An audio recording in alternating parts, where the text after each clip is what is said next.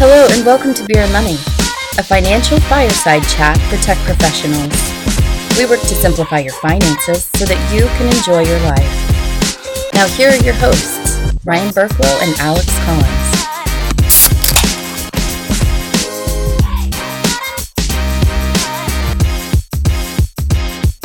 Hello everybody, welcome back to Beer and Money. I am your host, Ryan Burkwell. With me, my co-host, Alexander Bradley Collins. Thank you, Ryan P. Burklow. I want everyone to know your middle name. Actually, I want from now on, anyone that wants to talk to Alex, please refer to him as Alexander Bradley Collins. That would make my day. Welcome to the show. For those of you who are new, thanks for joining us. Beer and Money was started from a seminar that we held at a local company. And we wanted it to kind of be low-key, chill, and just a place where you can chat about money in a relaxed setting.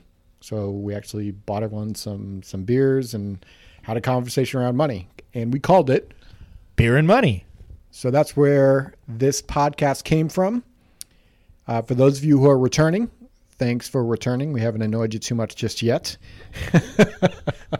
Maybe they enjoy being annoyed. No, please tell me that's not the case. It is tax season. Yay! And one of the more popular conversations we tend to have with people tends to be around this whole idea around Roth conversions. Right. It's an interesting topic.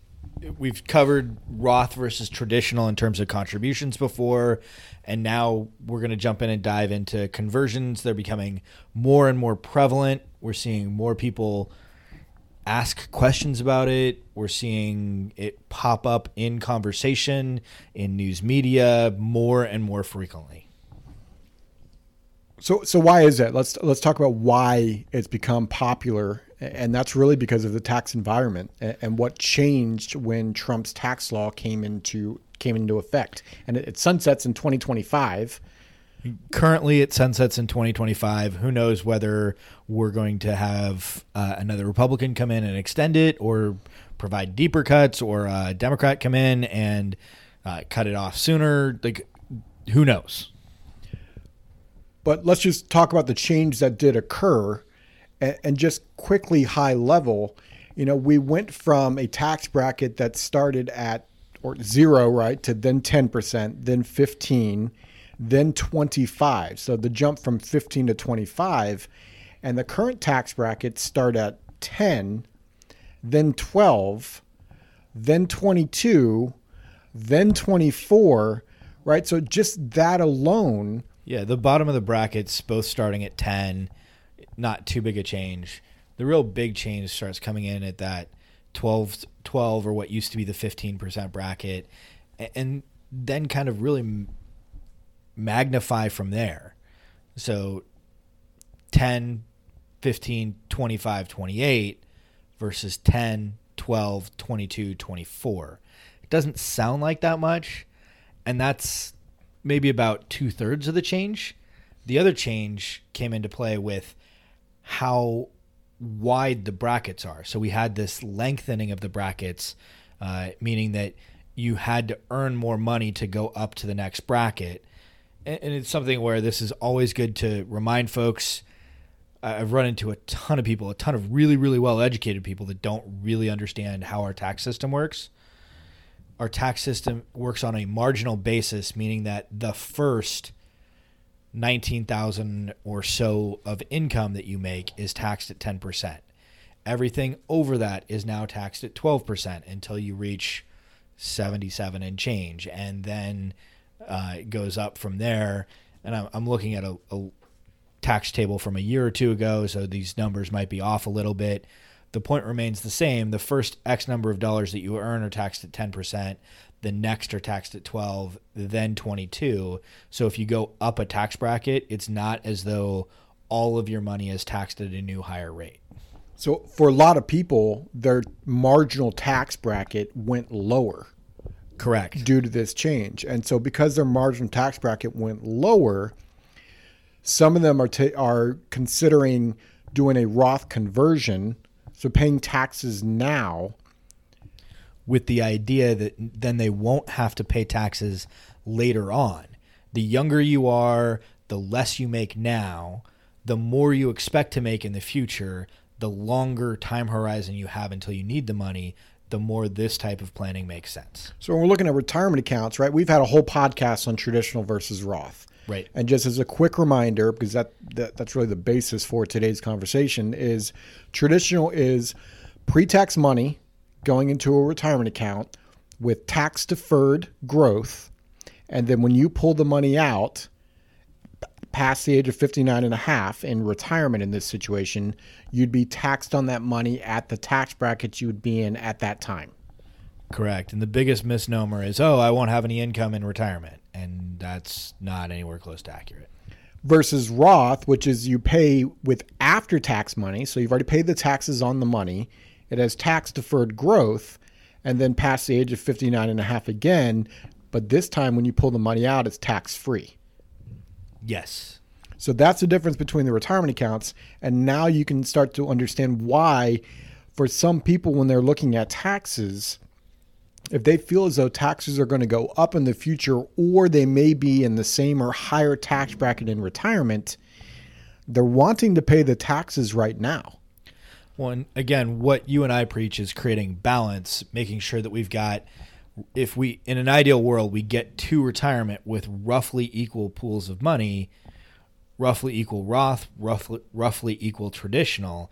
Every dollar that your employer puts in is always going to wind up on the traditional side of the balance, the ledger, and then you have control over the dollars that you put in, whether that's Roth or traditional. And again, we want to create balance. For those folks that are earlier in their career, being heavy on Roth is actually probably a good thing because we've got a longer time horizon for that money to grow, and that tax-free growth can do more good. And you're also typically lower in your earning potential early in your career. There are obviously exceptions to that, like pro athletes, for example, like their income kind of drops off dramatically. Their income is definitely more early on in life than later on in life. So let's jump now to what we would call Roth in-plan conversion, right? And so there are some company benefits where your benefit is you have a 401k retirement plan, and you have the option for the traditional and or the Roth side. And then there's an additional option where you can actually convert some of the traditional side of your money to Roth. Yeah, this is becoming more and more popular right now. Not all plans have this, so you definitely need to check with HR about whether your plan offers this or not.